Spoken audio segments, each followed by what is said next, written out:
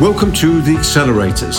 Here for you are a series of tried and tested and proven real-world ideas to help you create and enjoy a business and a life of choice. The Accelerators, because success loves speed. And now we come to the guest interview of the month, and I'm delighted to bring you the second part of a two-part interview with Joel Barker, the Paradigm Man. Joel Barker was the first person to popularise the concept of paradigm shifts for the corporate world. He began his work in 1975 after spending a year on fellowship meeting and working with visionary thinkers in both North America and Europe. He discovered that the concept of paradigms, which at that time was sequestered within the scientific discussion, could explain revolutionary change in all areas of human endeavour. In 1985, he had built the case, and corporations and nations were seeking his advice. In 1980, in addition to his work on paradigms, he began to focus on a second crucial component for organisations and individuals, the importance of vision. In 1986, he released his first videotape, Discovering the Future, The Business of Paradigms. I've seen it, by the way, and it's brilliant. By 1988, it was the best-selling business video in history. In 2001, he updated this film to include contemporary examples and a shortened version. It has been translated into 16 languages and continues to influence people all over the world. He then released The Power of Vision, which became a second bestseller, translated into more than a dozen languages.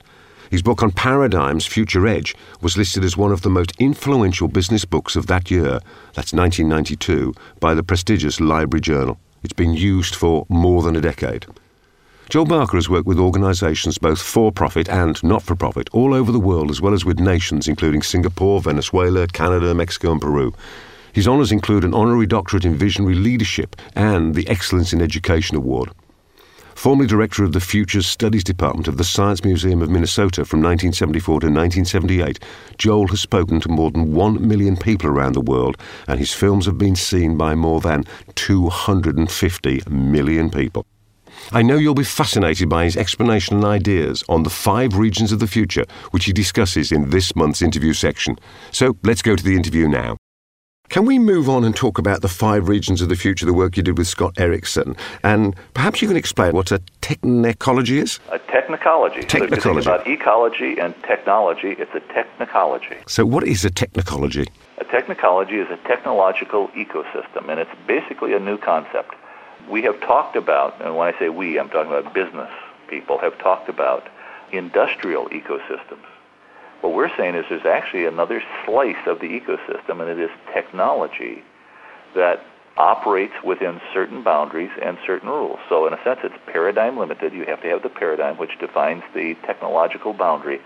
Once you have that, then you have specific technologies that will work or won't work within those ecosystems, just like you have animals and plants that will or won't work in a natural ecosystem.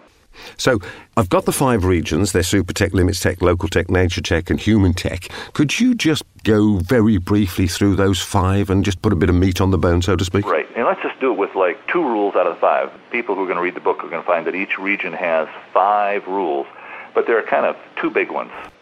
One is how you deal with materials. So let's just go through them. Super tech. Their sense of how they deal with materials is superabundance is just around the corner. And what they mean by superabundance is more than enough of everything for everyone worldwide. Their second rule, we'll look at the rule on how they deal with nature, because that is very telling. Super techers basically believe Mother Nature's done all right up until now, but from here on out, we will build artificially better than Mother Nature can produce naturally. And so the whole sense of artifact in artificial world is very, very much a super tech attitude. One super tech example, just to illustrate, would be a robotic arm. Right now we have men and women coming back from Iraq with lost limbs, and the super techers are building a robotic arm that when you think, move the hand will move out, it will extend, the fingers will grasp, you will actually have feelings when it grasps a glass or a hammer or a tool. Now that's a super techer saying we can build. In fact, by the way, in the article I was reading about, it said, when we have this done right, it will be actually better than a real arm. Notice, even their language, the writer actually articulates what I say is true about super tech. We believe we can build it better than Mother Nature can grow it. Limits tech basically believes we need to live within the limits of the world. And so we do not do superabundance. We do what is the appropriate amount of things to have for people. But for sure, you do not overfish the oceans and you do not overharvest the forests. Local tech is a technological ecosystem that focuses much more on scale. So it says when we have the local technology in terms of resources, it's small and local is what they try to do. So, for instance, they would generate local energy, where the wind blows, wind, where the waves crash, waves. They would not build one powerful electrical system to charge the whole world. They would have many local sources. Nature Tech, the fourth region, basically says everything that human beings need has already been designed and developed by nature. So our sustenance, our needs, our resources are just waiting for us to discover, okay? And then the Human Tech region is about the technology that you and I have inside our skin, though it actually extends out a little bit farther than our skin. But it's a technology we were born with, that our genetics have given us, and it is about what humans really need isn't so much about material things as it is about spiritual and intellectual and cultural. I understand. So how would knowing about the 5 regions, Super Tech, Limits Tech, Local Tech, Nature Tech and Human Tech help individuals and businesses map the future of technology and help them make the right decisions and spot opportunities? Well, here's what Scott and I believe about that. Up till now, when you've been told about technology, you've been told about technology that we call it origins technology.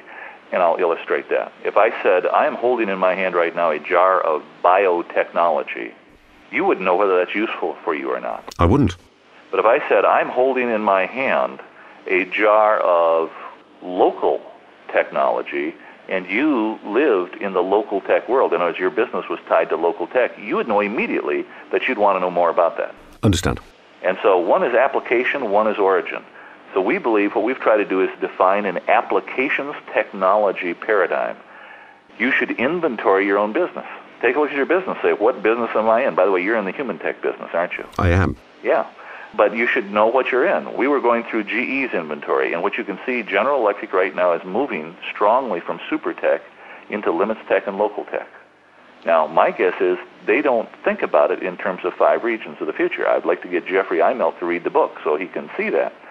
But right now we don't think he's read it. But we can look at their behavior, and from an applications technology point of view, they're moving that way. BP is moving from super tech to limits tech and nature tech and local tech. So they're actually, if you look at their behavior, they're moving into those 3 regions and out of another region.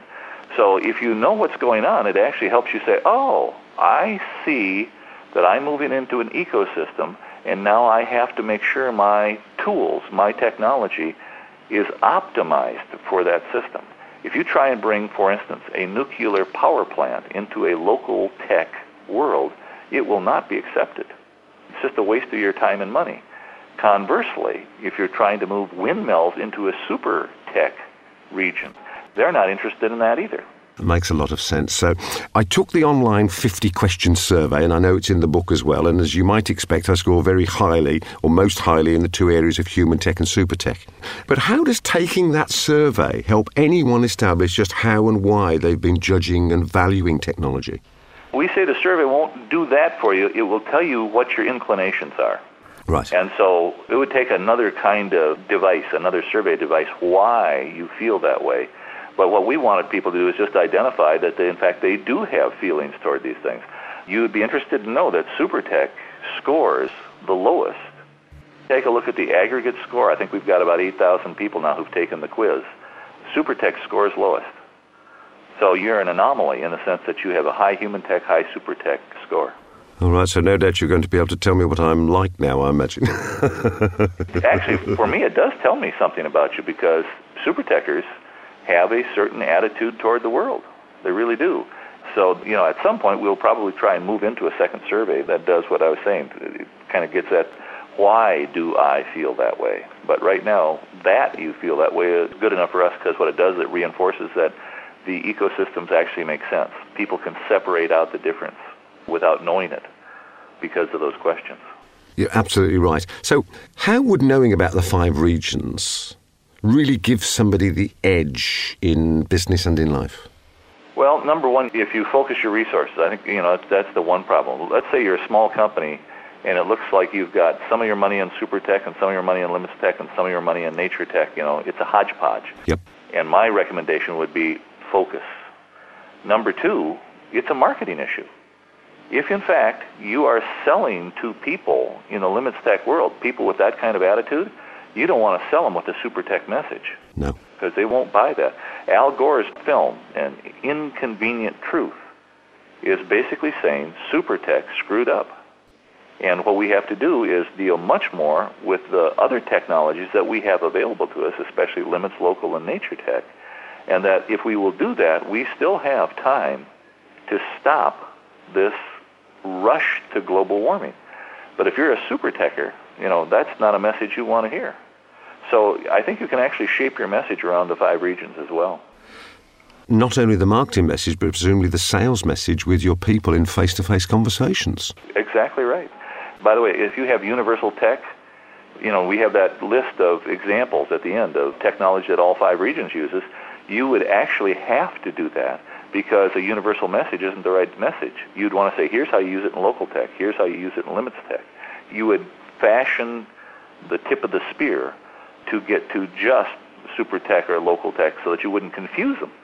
So you're right, the sales message, the marketing message, the engagement, the philosophical engagement can be framed through the 5 regions of the future. Including, presumably, your brand and the way in which you're generally perceived in the marketplace. I think you could. Fascinating. Absolutely. We're coming towards the end of our time together, Joel, but I've got 2 quick final questions. Now, I've known the William Blake poem, Tiger, Tiger, Burning Bright, for many years, but I've never taken it as a metaphor for technology. Can you expand on that? Well, I was an English teacher. And Blake, by the way, was my favorite poet in high school and in college long before I became a futurist.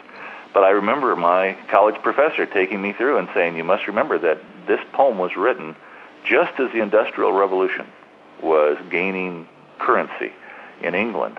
And it was seen as horrific by many. And what Blake was able to do was to capture its real meaning, which is the power of the tiger, the beauty of the tiger, the awesomeness of the tiger, and then put it in that paradoxical language, which makes it a question about heaven and hell and power. And so I thought, boy, what a great way to finish the book with, because the tiger has come again. And the tiger this time is 10 times more powerful than it was at the beginning of the manufacturing age, because we have capacities like manipulation of DNA and nanotechnology and computers so powerful that they can calculate enormous numbers in very short time, and new theories like quantum theory that allow us to manipulate things in the world that we never could have manipulated before. The issue is who controls the tiger.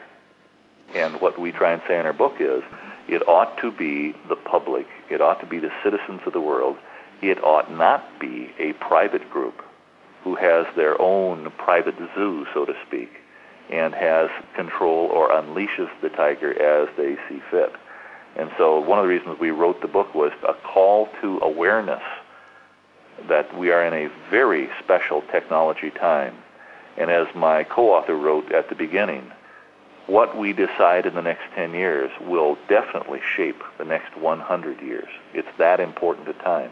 And if we don't do it together democratically, it doesn't mean it won't get done. In fact, what was that, my quote?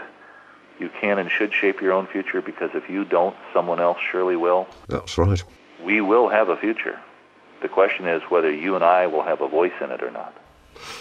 I believe that somebody should take the survey of which you get 5 regions of the future. Where do they go? Which website do they go to do that? They go to www.5regionsofthefuture, just it's spelled out and no spaces between the words, .com.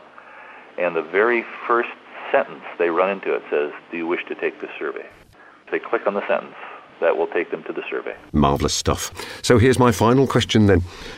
What are the actions that anyone could take, having listened to what we've talked about today and listening to all your ideas, that they can use to become a paradigm pioneer or capitalise on their understanding of the 5 regions of the future? What should they do now? Well, I have a very strong belief that those people who are in touch with the options, the alternatives that the future is holding for us, are naturally more adaptable because nothing surprises them so much because they've stayed in touch with what's going on. And so, a couple of recommendations. Read outside your field. A good trick is to go to a good magazine shop and grab 10 magazines that you have never read before and read them. And I mean from the women's section, from the car section, from the muscle building section. I mean really step outside your field and start expanding. So number one, begin to expand your horizons of what's going on. Do it once a month, but do it. Second thing is, I would take the 5-region survey to see what your inclination is, because it will tell you what you're going to most naturally look for without knowing it. And what we know about paradigms is they tend to influence you without knowing it. So it's important to know kind of where you stand in order to avoid that influence. And along with it, I think reading the book would be helpful. The website, by the way, is loaded with examples. So Scott and I every month put in 15 to 25 examples to expand each of the regions to show what's going on. So, tap into the site every once in a while to see what's going on. And it's got categories, so you can look in categories that you're interested in. Look in some categories that you're not interested in. That's part of the deal. So the website is good for that. I guess the other thing that I would recommend is to get together with people from other industries who think differently than you, and purposely, each of you, talk to the other about what's going on. There's 2 reasons for that. Number one, that's just another Verge experience. But also, you're starting to build a relationship with someone who then, because they know you better, may see something that they see as relevant for you that you would never see in your wildest imaginations because you just don't have those contacts.